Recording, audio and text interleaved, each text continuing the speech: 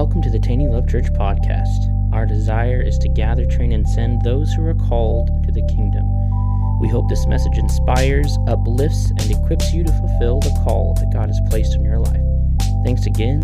God bless.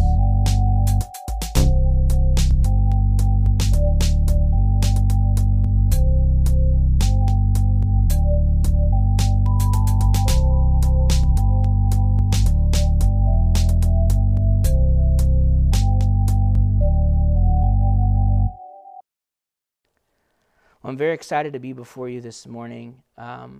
There's been a transition in my life that some of you are aware of. I have been working bivocationally and ministering, meaning I do this, but I also work, and the Lord has been transitioning us out of that, which has been, and I'll be honest with you, it's been a new challenge for me. But it's very timely that this series is something that the Lord wants me to talk about because it requires a lot of this. Before, it was easy to get up and go to work because there's tasks and assignments and stuff that I had to do at work, right? It was easy for me to go, okay, I'm supposed to get up, I got to do these things, and I have A, B, C, D. When it comes to the Lord's like, I don't want you to go to work today, and you're like, okay, what do you want me to do? And he says, I want you to wait on me. That sounds like, oh, that sounds so nice. Try it. When you've been objective-based your entire adult life and good at it, and then the Lord says, I want you to go into the church and wait. I want you to go and just sit and wait on me, and I'll tell you what you're supposed to do. That's a new kind of challenge. Sometimes we complain about being too busy, you're not getting enough sleep, but I promise you, you don't know what to do with your hands when you have nothing to do but wait on the Lord. So it's a new challenge that I'm walking through, and I'm enjoying it. And I appreciate your guys' prayers and support for that, because what I believe the Lord wants us to do is to walk into some greater things, some greater impartation, some greater revelation of the Word, and some greater growth in this church. But it's timely that the Lord has us talking about this because it's what we're walking through. It's something that I've had revelation of in my life before, but I'm getting more and more as I continue to press into that. So my heart is that you would hook with me this morning and that we could talk through some of these things and look at some practical ways to live by the Spirit versus living by the flesh.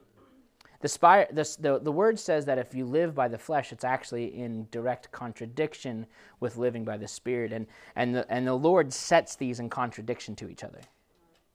He literally says, if you live by the flesh, it's enmity, it's against God. But if you live by the Spirit, you're a son. For as many as live by the Spirit of God, these are sons. Now I want to point something out to you. I studied up what this word son mean, and it literally meant not simply a servant, but an heir. There's a lot of people who come to Jesus Christ and behave like a servant. And they're okay with that. But what the Lord is saying is if you'll live your life walking by the Spirit, you'll not only be a servant, but you'll be a son. You'll be an heir. And so there's a level up there. There's an increase that what God wants to do in your lives. I want to turn to, I think this will be our text or one of our two text verses, and it's Romans 8. If you guys have your Bible, let's turn there. I just felt impressed to go right in this morning. We'll do offering and announcements and stuff at the end of service. So we're just going to flow with what the Lord wants to do this morning. Romans 8, starting in verse 1. If you have it, let me know you have it. That was probably really loud. So I want to point something out. We talked about this last week. It's really important to know what Jesus Christ did. Right? So if I were to say, what did Jesus Christ do? Someone's going to say, he died on the cross for me. Right? We all agree that? Let me see hands. You guys agreed that Jesus Christ died on the cross for you? Okay, great. Good. We're all on the same page. But what did that actually do? See, before Jesus, there was a law that was given to all of the nation of Israel, and it was actually only given to Israel. It wasn't given to Gentiles. And you might say, Micah, what is a Gentile? If you're not Jewish, that's you. Yep, you're a Gentile. That would be me, okay? I'm Italian, Gentile. That's what I am, But it's important to know what Jesus did when he came. Because in Romans it says that he came to fulfill the law. Now, a lot of people think that he came to do away with the Old Testament. And that's a wrong view of things because it puts a negative context on what the biblical Levitical law was. The law was perfect. To this day, it's still perfect. In as that if you were to walk by it, you through your own actions could call yourself righteous. But pretty much no one was able to do this. And there's chapters and chapters and chapters of information in this book on how to atone for your unrighteousness when you mess up. There's so much information in this book that tells you what you... Because different mess-ups of the law require different types of atonements. There was oil offerings, there was grain offerings, there was bird offerings, there was animal offerings, there was a way you had to cut it, there was what had to be cooked, what had to be boiled, what had to be pulled out before, what had to be put in after. There was incense, there was offerings of praise, and it was very organized and set up the way that if you did specific things because you messed up in category A, you had to do category A, 1, 2, 3 in order to atone for those things. People spent their entire days atoning for their mess-ups. They spent more time walking through the process to be in right standing with the Father than they pretty much did anything else. Don't take my word for it. Read it. Go back. Read Deuteronomy. Read Leviticus. Read Exodus when the law is given out. Read these things. But Jesus didn't come to say that was bad and stupid. I'm going to give you a new thing. He came to fulfill the law, which means he lived according to the law. And when Jesus died on the cross, there are things from the original Levitical law that stayed the same, and there's things that he changed. And it's good to know the difference. One of the things, the most powerful things that he changed was our righteousness and our ability to no longer live by the flesh but live by the Spirit. Do you understand everyone in the Old Testament could only live by the flesh? That's the only way they could live. Meaning they were responsible for their actions. They were held accountable to their things. And if they messed up, they physically had to make atonement for their actions. Okay? They only had the option to live by the flesh. When Jesus came, one of the many things that he changed or increased or developed and switched was the position of righteousness that you hold. How you get to be righteous. It is no longer by the flesh or your actions, it is by the Spirit. Oftentimes when we read Romans, where we're getting ready to read, we look at flesh, the word flesh, and we think temptations of the flesh. We think sin, we think mess-ups, and that is part of it, but it's also the part where they, by the flesh, had to make themselves righteous. Right. It is those things and the action they had to take to make themselves righteous through atonement. So what he's saying is, you no longer have to live by the flesh, giving into your passions, giving into your lustful desires, and you no longer have to put yourself through your ability to walk through atonement into righteousness. Does that make sense? It's not just the gross stuff, it's also the work for your righteousness. Does that make sense? Okay, so starting Romans 8, starting in verse 1 says, there is therefore now no. Say no. Condemnation. The word condemnation means judgment unto death. Because that's what the wages of sin deserved, was death. So condemnation is a judgment to death. The word condemnation, so judgment isn't a negative word. You can have a positive judgment, right? Let's say someone said, you stabbed my kitty cat, and you go to court and you prove that you didn't stab the kitty cat. The judge will say, I judge you not guilty. That's a good judgment, right? So the word condemnation is a negative judgment. It's a judgment unto death. That means he says, guilty, you're going to die. Okay?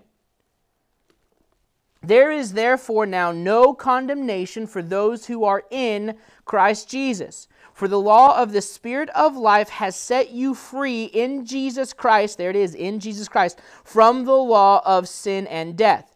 For God has done what the law, weakened by the flesh, could not do, by sending his own Son in the likeness of sinful flesh. And for sin, he condemned sin to the flesh, in order that the righteous requirement of the law might be fulfilled in us who walk in according to the flesh, who walk not according to the flesh, but according to the Spirit. So there's a requirement that you have in this. What he's saying is Jesus has done all of these things for you, and the atonement, the righteousness, the ability, the strength is in the position of being in the Spirit. If you are in the Spirit, this is how you're walking. You have a choice whether you want to rely on your ability to be righteous and live in the flesh, or to walk in the Spirit. He's given us free will. Right? Verse 5, for those who live according to the flesh set their minds on the things of the flesh. Again, this isn't just simply temptations. This is self-righteous action. This is your ability to say, look what I did. I gave all of my money to the poor. I volunteer at church 6 hours a week. I do this thing. I help people. I let people live with me. That's you using your actions to portray your righteousness. Verse 5, for those who live according to the flesh set their minds on things of the flesh, but those who live according to the Spirit set their minds on things of the Spirit. So it is not just simply an action, it is a thought process. The word says to renew your mind, right? We have to renew our mind by thinking differently than what we've thought before. So there's a decision we make to think on, to live in, to have our mind on the things of the Spirit as opposed to the things of the flesh. This is a decision you can make every day of your life. For verse 6, for to set the mind on the flesh is death, but to set the mind on the Spirit is life and peace. What God is saying is here is if you think of the flesh, He's not saying I'm going to kill you. He's saying the result of going down that road will be death. Because you're relying on your ability to make yourself righteous, which we already know cannot be done. Because we are imperfect people who live in an imperfect world, and if it wasn't for the grace of God, if it wasn't for the Holy Spirit being poured out upon us, we would be basically set up for failure. Does that make sense? Verse 6, for to set the mind on the flesh is death, but to set the mind on the Spirit is life and peace. For the mind that is set on the flesh is hostile to God, for it does not submit to God's law. Indeed, it cannot. Those who are in the flesh cannot please God. You, however, actually, let me pause there. You cannot please God if you are in the flesh. I was talking about this when we had our Spirit One conference. I talked along some of these lines, but I was specifically talking about what spiritual worship is. And what I said is the verse I used is when Jesus was talking to the woman at the well, and he said, the time is coming and is now here where true worshipers will come. Right, you won't be worshiping on this mountain or in this temple, but true worshipers will rise. And Jesus said, God is seeking, He's looking for, He's gazing and looking for those who will worship Him in spirit and in truth. And what the Lord was showing me, He said, you need to put yourself in a position of being in my gaze. The word has been watered down in modern days. And we say, well, God loves everyone, and He accepts us how we are. No. Show me that scripture. Well, Jesus preached acceptance. Wrong. He preached repentance and the kingdom of heaven. So it's been twisted to say, well, God is love, therefore if He is love, you love me in the way I tell you I need to be loved. And if you don't love me in the way that I need to be loved, you're not being Christ-like. That's not scripture. That's putting your mind on the things of the flesh. But what the Lord said, He's like, you need to put yourself in a position of my gaze. Do you understand that God has a parameter in which He looks? He has, the way that I related it to is if you see Lord of the Rings, I know that the all-seeing eye is a bad dude, but it's a good depiction of how he had a specific gaze, right? Or a lighthouse can only see what's in that lens of view. That camera on that wall over there can only see where we've pointed it. I couldn't be behind the camera and say, okay, everyone online, look at me. How would that work? That would be bad. That would be bad at doing online, right? I would say, everyone look at me. Come on, look at me, I'm over here. Well, no, the camera has a specific gaze that it's set to. And what I'm telling you is God is similar in the way. Do you mean that God can't see me and he leaves me forsaken? No, the word says he'll never leave you nor forsake you. But what I'm saying is he's looking for those who make the decision to choose to live in and by the Spirit. He will never leave you or forsake you because he sent Jesus to be an atonement, to be a sacrifice for your sin. So if you believe in Jesus Christ as your Lord and Savior and God as your Father, you will go to heaven when you die. But you might live like hell until you get there. What I'm here trying to tell you is that God has a better plan and purpose for your life here and now. The word says on earth as it is in heaven. We actually kind of have a little bit of a cheat code. If we choose to live by the Spirit and not by the flesh. Verse 6, for to set the mind on the flesh is death, but to set the mind on the Spirit is life and peace. It is a decision you have to control your thought life. Well, Micah, how do I know if I'm thinking right? How do I know if I'm doing the right things? Well, you know by what your thought life is looking like. The word says think on good things, whatever is right, whatever is good, whatever is just, whatever is edifying, right? Whatever brings peace, whatever brings joy. He says to set your mind on these things. So how do I know if I'm thinking in the Spirit or my mind's on the flesh? It's pretty easy. It's pretty easy to tell. If there's peace in it, if there's joy in it, not superficial, immediate satisfaction joy, but foundational joy. The way that we have a problem because in English our language is just a hodgepodge of a bunch of other languages and we've adapted words. The word says that the joy of the Lord is your strength, right? We've all read this verse. You all understand that? I want to put it to you this way. We need to be watchful how we read that and add the power to it that it needs. This should not read, the joy of the Lord is a source of strength. Or the joy of the Lord is a strength. What I'm saying is the word joy and the word strength are synonymous. The joy of the Lord is the source of all godly strength. It is the fountain in which strength is birthed from, if you will. If you did not have joy, God's joy, strength wouldn't exist. So that's the joy that it's the source of joy comes from, the source of strength comes from joy, is what I'm trying to say. So when you read the joy of the Lord is your strength, it's saying the source of powerful joy that brings peace that surpasses all human understanding, that comes from that place. Similarly how people say, well, God is love, but in their minds they think God is a love. Does that make sense? God is a love and God is love are two different sayings, but we read them that way. So I'm saying we have to put the proper power with the proper context. God isn't a love. He is the source of love, of true love, of powerful love. So we have to understand who we're in this relationship with. It says, verse 6, for to set the mind on the flesh is death, but to set the mind on the Spirit is life and peace. For the mind that is set on the flesh is hostile to God, for it does not submit to God's law. Indeed, it cannot. For those who are in the flesh cannot please God. You, however, are not in the flesh, but in the Spirit, if in fact the Spirit of God dwells in you. Anyone who does not have the Spirit of Christ does not belong to him. But if Christ is in you, although the body is dead because of sin, the Spirit is life because of righteousness. If the Spirit of him who raised Jesus Christ from the dead dwells in you, he who raised Christ Jesus from the dead will also give life to your mortal bodies through his Spirit who dwells in you. This crucify the flesh. Yeah, let's do that first. Let's do that. I'm getting ahead of myself. Go to Galatians verse 5.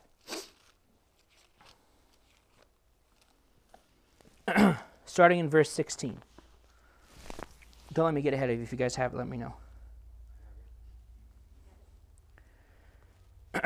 Galatians 5:16. But I say, walk by the Spirit, and you will not gratify the desires of the flesh. For the desires of the flesh are against the Spirit, and the desires of the Spirit are against the flesh. For these are opposed, they're opposite to each other, to keep you from doing the things you want to do, but if you are led by the Spirit, you are not under the law. Now it tells you what works of the flesh are. Now the works of the flesh are evident. They are sexual immorality, impurity, sensuality, idolatry, sorcery, enmity, strife, jealousy, fits of anger, rivalries, dissensions, divisions, envy, drunkenness, orgies, and things like these. I warn you, as I warned you before, that those who do such things will not inherit the kingdom of God. But the fruit of the Spirit is love, joy, peace, patience, kindness, goodness, faithfulness, gentleness, self-control. Against such things there is no law. Meaning, if you're in the flesh, if you're in the Spirit, these things will exude out of your life, and the law, you cannot be held accountable to the law because you're being accountable to the Spirit. Does that make sense? And those who belong to Jesus Christ have crucified the flesh with its passions and desires. If we live by the Spirit, let us also keep in step with the Spirit. Let us not become conceited, provoking one another to envying one another. This word crucify there's two meanings of this. One is the actual action of crucifixion. It's what Jesus went through, right? But figuratively, it's of putting the old self to death by submitting all decisions and desires to the Lord.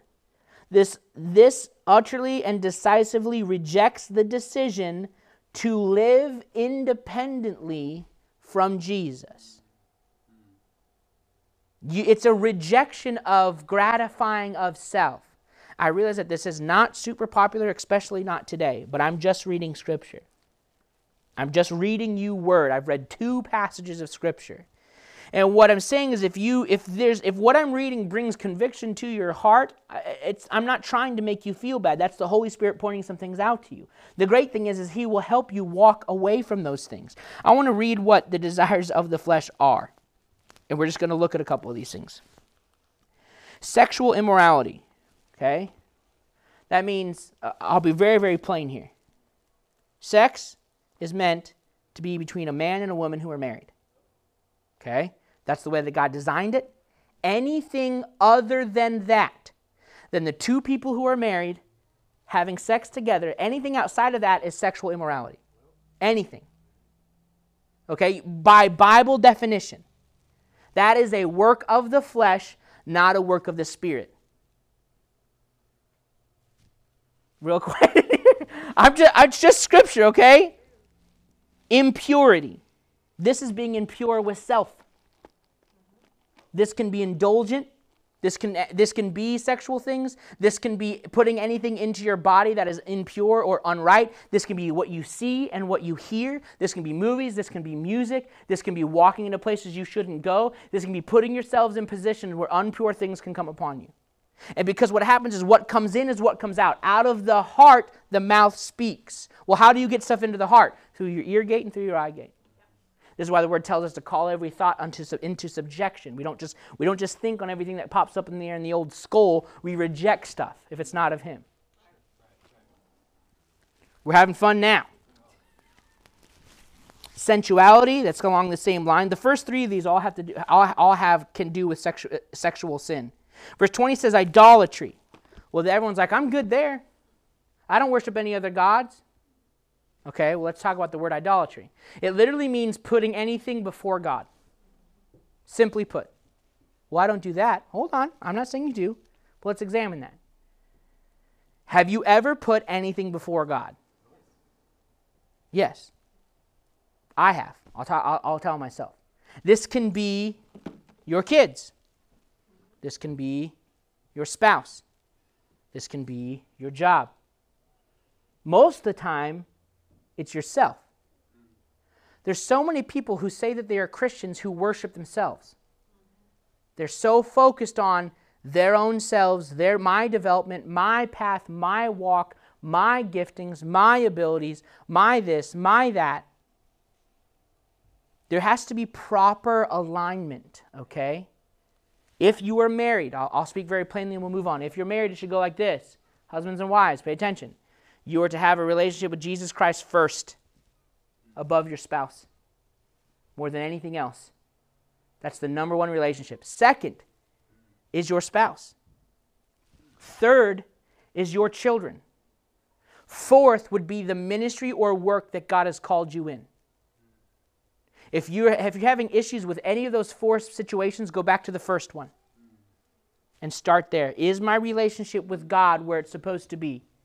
Okay, if that's in alignment, good. Is my relationship with my husband or my wife where it's supposed to be? Okay, we got that one down. Third, is my relationship with my kids, my job being a parent or a father or a mother, is that where it's supposed to be?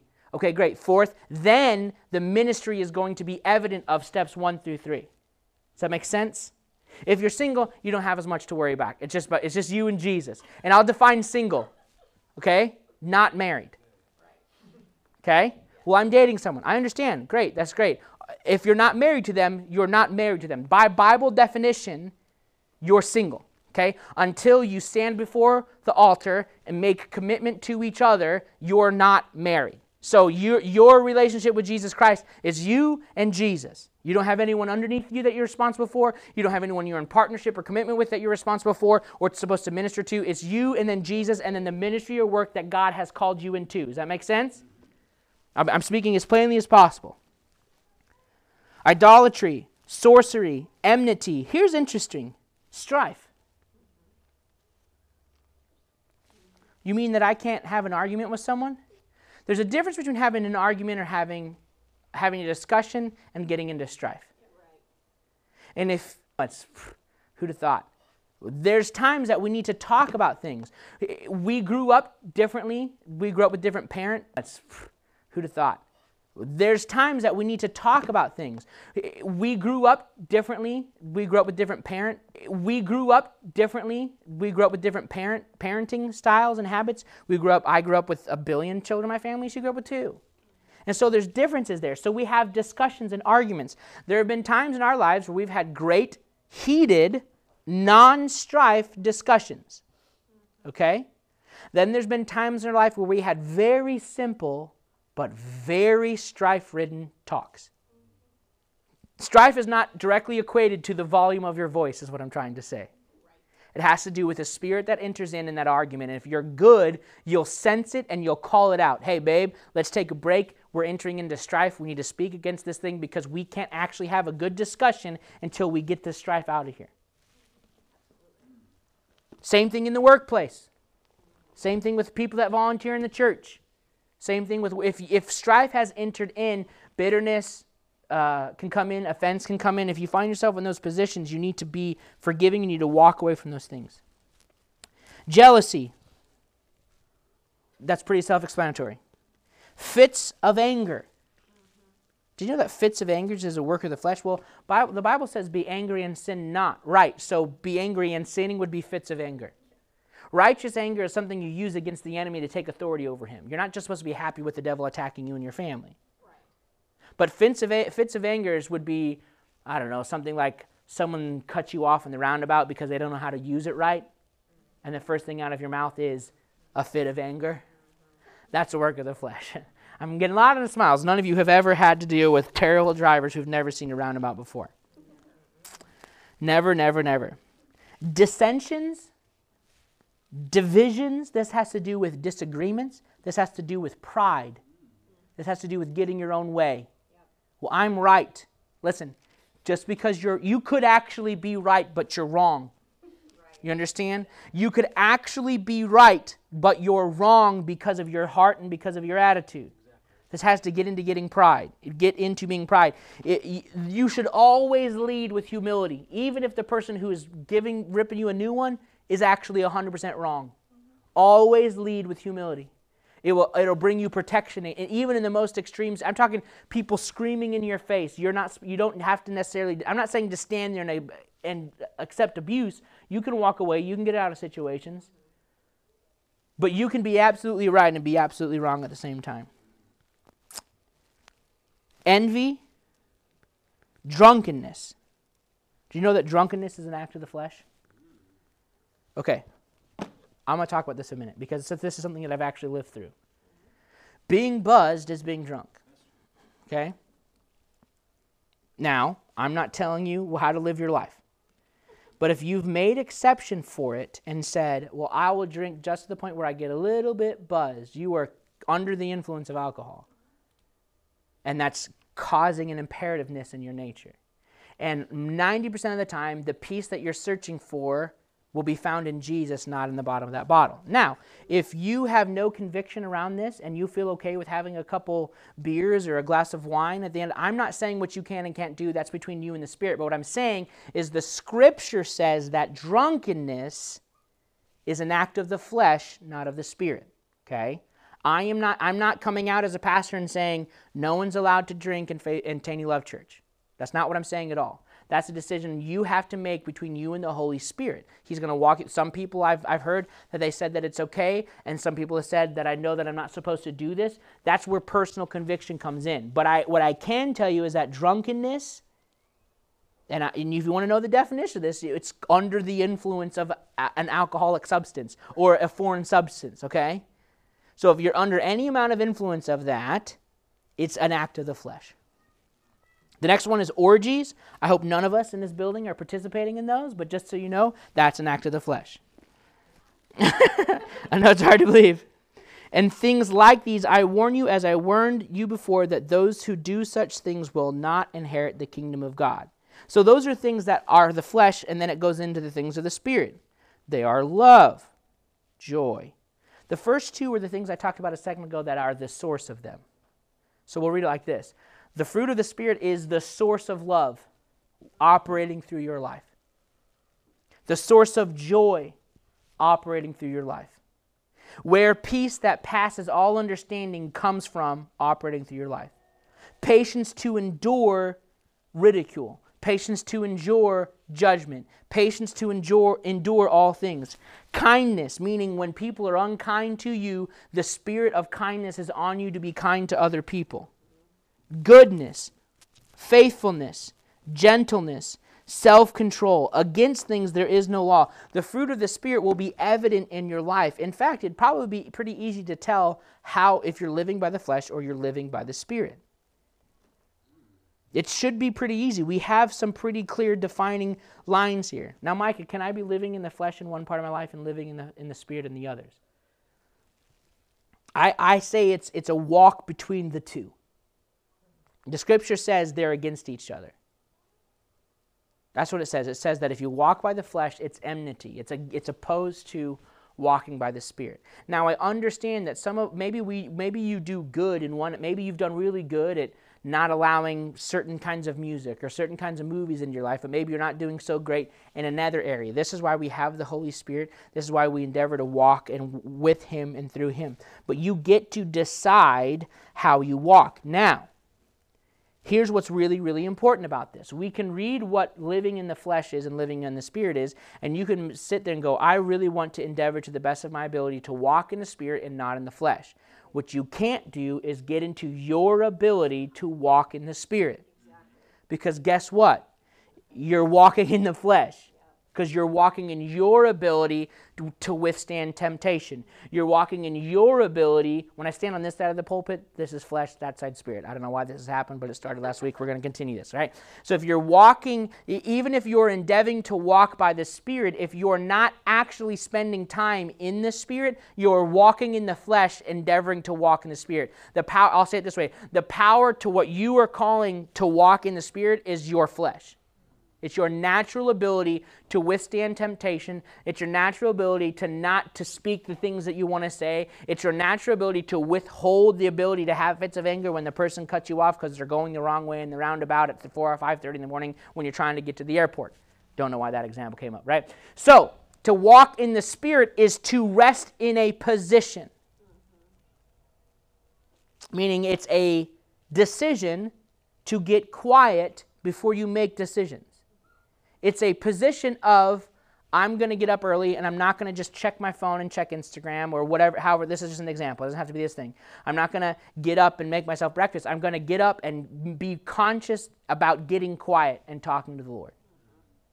Lord, what do you want my day to look like today? What am I doing today? And it's a conversation between you and the Lord. A good way to start is with praise and thanksgiving. I'm not saying you have to sing.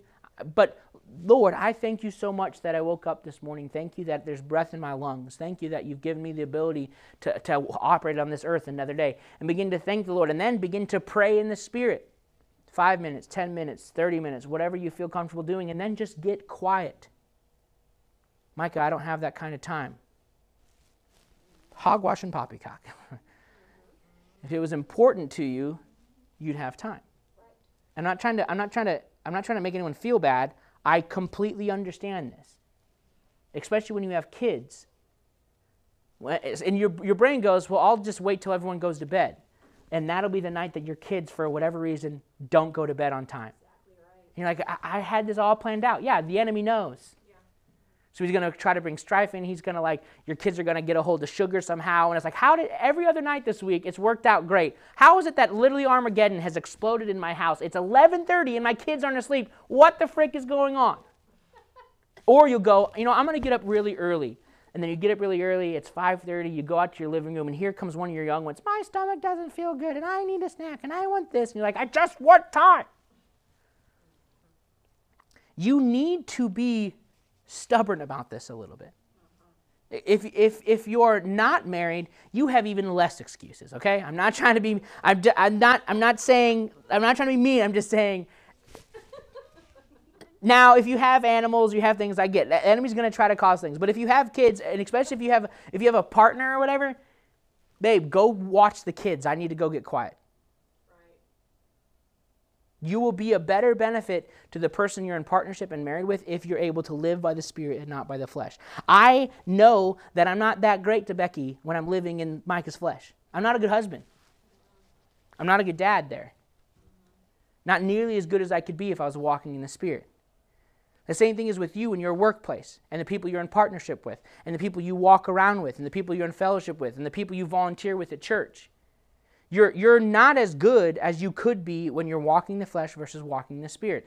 It's a cognitive decision to set time aside. In Romans 12, it says to present yourself a living sacrifice to the Lord. It says this is your spiritual worship. That word sacrifice is the same word that talks about crucifying the flesh. It's the same context. To present yourself to the Lord in a way that you've died to the self, setting aside, making a conscious decision to not live independent from Him. To decisively reject the decision to live independently from the Father. It's a decision. The Lord has set all of this up. We talked about this verse last week, Matthew 11:28 verses 30. It says, come to me all who are weary and labored, and I will give you rest. Take my yoke upon you, for my burden, say burden, is easy. Jesus has a burden that you are supposed to carry. But oftentimes, the thing that you're carrying is heavier than the thing He wants you to carry, because it's you. He's paid a full price for you, yet you've withheld that from Him, and you're carrying yourself, and you're wearing yourself down, and you're hurting yourself when He says, hey, you give me you, and I'll give you me. You give me the thing that I paid for, and I'll give you the thing that I paid for. And if you take my yoke upon you, it'll be easy and it'll be light. You still have a responsibility to carry something. And that thing that you have a responsibility to carry is to live by the Spirit. It's making a decision to forego what feels good and what you want to do, and to get quiet and to ask the Lord, what am I doing today? How is this supposed to operate? And then you choose to live from that place as opposed to choosing to live compulsively. The flesh is a compulsive thing. Now, the Holy Spirit can cause you to make decisions quickly and decisively, and that's not under compulsion. That's under direction, right? So, if, for instance, if you were in the army and your commanding officer says, "Do this," you know what you do? You do it quickly, right? So that's what it's like when you're under the authority of the Holy Spirit. It's not a compulsion because the action didn't come from you; it came from Him. But when you live by the flesh as opposed to the Spirit, especially if you're used to doing things compulsively and you don't have discipline, it's going to be really hard for you it's going to be a process. I don't want to speak evil of you, but it's going to be a process from walking out of that and walking into living by the Spirit because you've not formed any discipline. because you've just given in to whatever you've desired.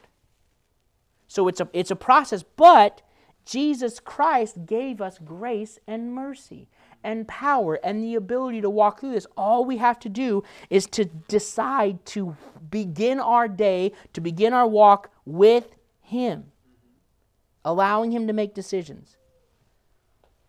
In that verse in Matthew it says, "Come to me all who are weary and labored, and I will give you rest." The word labored literally means to grow weary, to toil, to work with no effect.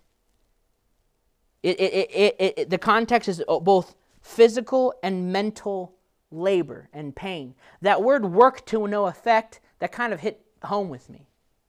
Because that's what we're doing when we're living by the flesh. You're working to no avail. Now, there might be worldly fruit that comes out of it. What I mean is you can work hard and you can get money, and then that money can buy things that can make you temporarily happy. I'm not saying that it's wrong to work. We know that there's scriptures that talk about it. But that's what it means to work with no effect. Even if you were the most successful entrepreneur there was and you become the richest man or woman on earth, what does that do for you when Judgment Day comes? Jack. Does nothing for you.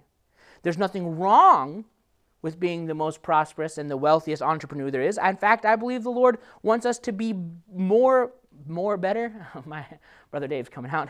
Wants us to be gooder and gooder at business. Wants us to be more proficient at being entrepreneurs. Wants us to be better at being faithful in the places of work that He calls us to. He wants us to increase more and more. He wants us to have finances. It literally says a good man leaves inheritance to his children's children. Right? That takes money. That takes ability. But that comes from being in the spirit, not being in the flesh. It's not supposed to be, well, I'm going to go and get my money. I'm going to go get my bag now. And so then after I get my bag, then I'll serve Jesus.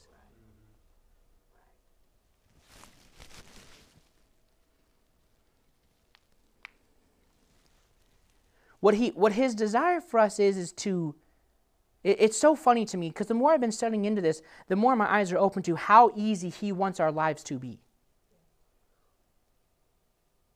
He has an understanding of how difficult it is to crucify the flesh, but he doesn't, the burden that He has for us in Matthew is lighter than the one that we're carrying. Do you know how I know that? Because He said, "Come to me if you're weary and downtrodden, if you're heavy laden, if you're labored, and I'll give you rest," and the rest that He will give you is putting a burden on you.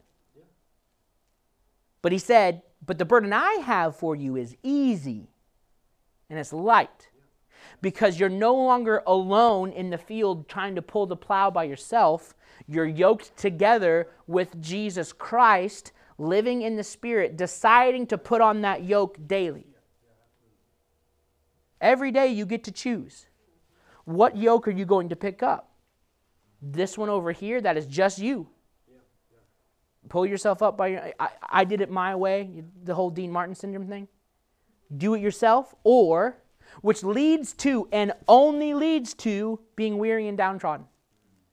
This is the only place that this is going to take you. That's it. You might have something to show. You might have some money. You might have some things. You might have some ability. But it will only lead to being weary and down. That's the only place that this gets you. As opposed to making a cognitive decision to put on the yoke that Jesus has prepared for you.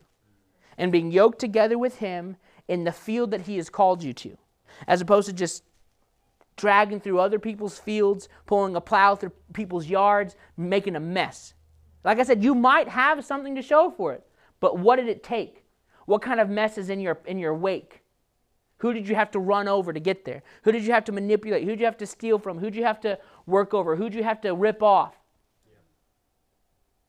Yeah. Yeah. Who is at the sacrifice of your success? By doing it your way.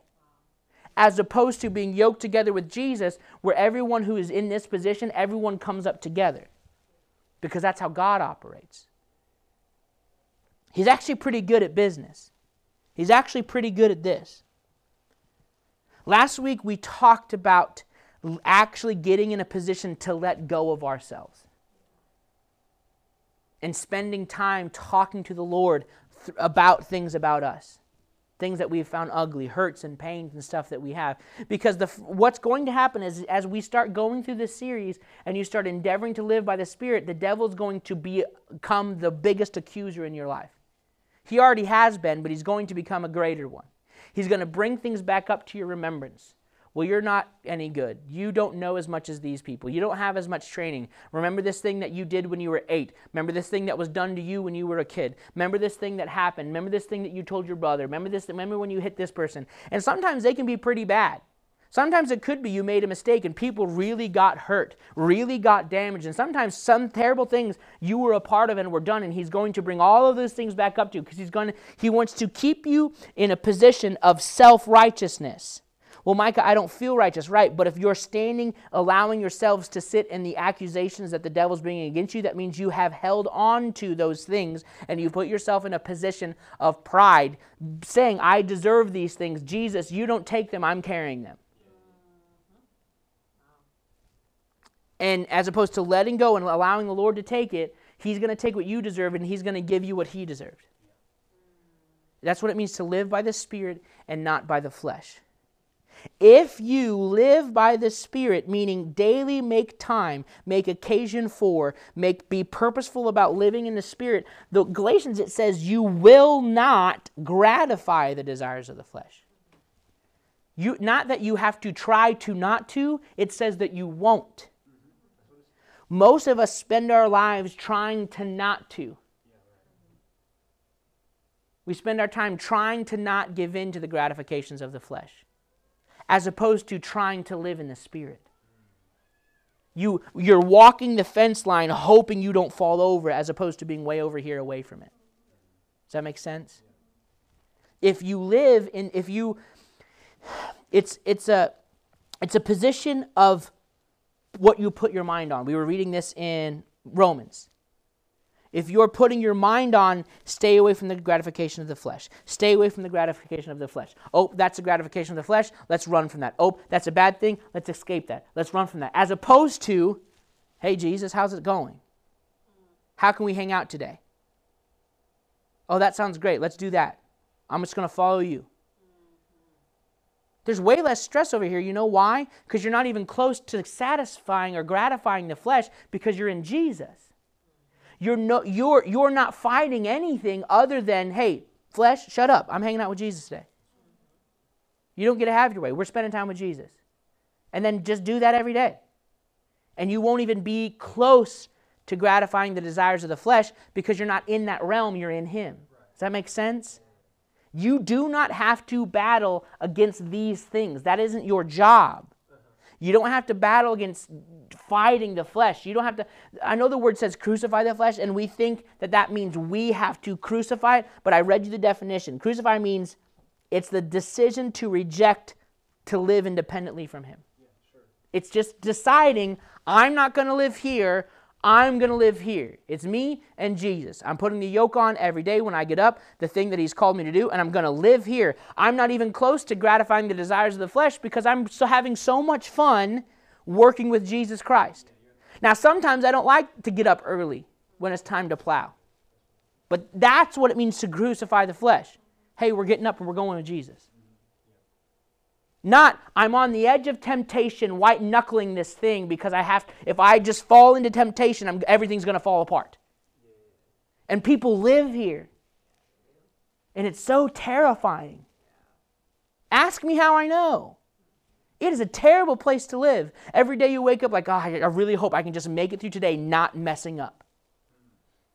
If I can just get through today not making a mistake, that'll be good. When God is like, don't live trying to live in me. It's way easier. My yoke is easy. It's light. It's not a burden. There's joy here. There's peace here. Patience. Things that you desire to have. You're wanting me to come to you on the edge of temptation, on the edge of flesh. But what I'm saying, don't even go near that town. Don't even go down that street. Don't even go near that country. Come hang out with me over here and we won't even have to deal with that stuff. That becomes an afterthought. It's way easier to protect my daughters from getting hit by cars on the interstate if she doesn't walk on the interstate. You understand? But a lot of times we're running across the lanes in the interstate trying not to get hit by things. And we think that that's our job. We have to just be careful. Oh, we got to dodge this one. We got to dodge that one. I dodged another one. And Jesus is like, hey, why don't you just come sit in the restaurant? Why don't you just come off the interstate completely? Come hang out with me. I'll pick up the tab. It's fine. Have a milkshake, have a steak, whatever you like. Come chill and hang out with me. Yeah, that's good. There's work that we got to do over here, but I'm helping you. It's easy. We got to paint the barn. I got a paintbrush too. We got to plow the field. Well, I'll help you pull the plow.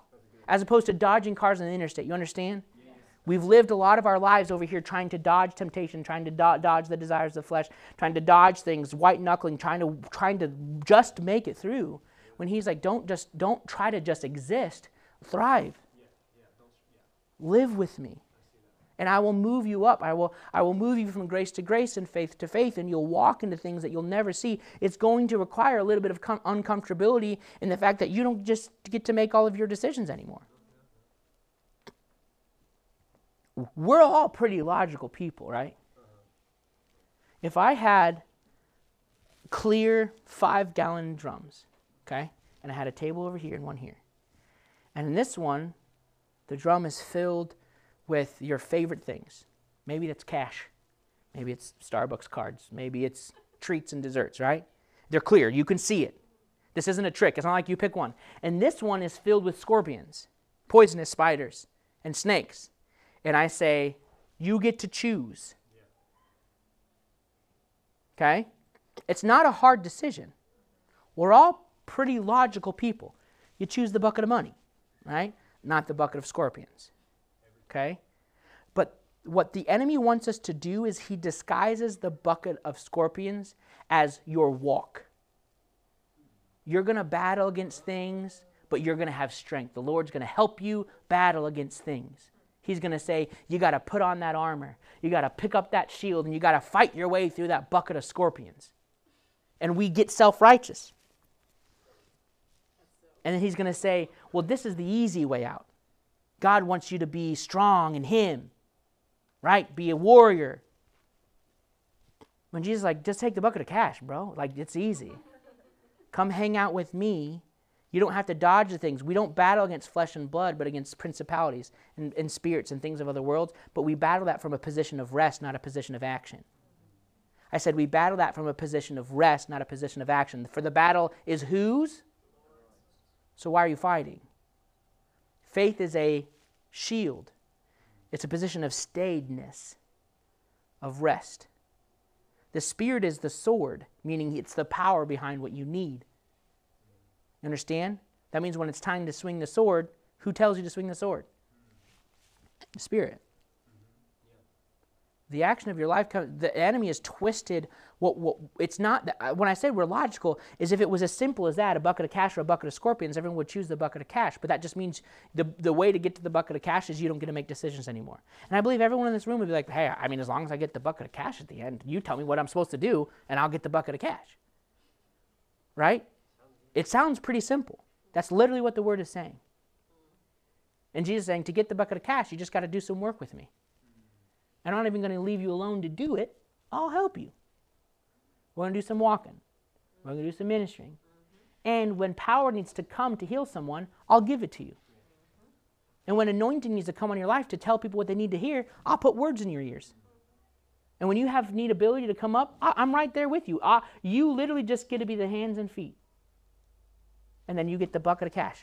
That's easy. As opposed to standing over here and struggling, trying to fight your way through life. That's what it means to live by the Spirit versus living by the flesh. And I don't know why this is as hard as it is, except for that the enemy is fighting you tooth and nail in it, because he understands that if we truly knew the power that came from resting in Jesus Christ, he would never have an ability to mess with us again. So he's constantly trying to get us to live in the flesh. And he disguises it. Well, if you're a man and you're the provider of your house, you better be there. You better be strong. Ain't no one going to talk to my kids that way. No one's going to look down on my wife. No one's going to come to my workplace and tell me how to do my job. he uses pride. He uses all these things. There's nothing wrong with being strong. There's nothing wrong with being masculine. There's nothing wrong with knowing how to have equipment and use it the proper way. There's nothing wrong with being bold. There's nothing wrong with being righteous. All of these things are good, but if they're coming from you and not from him, you're living by the flesh. Does that make sense? Yes.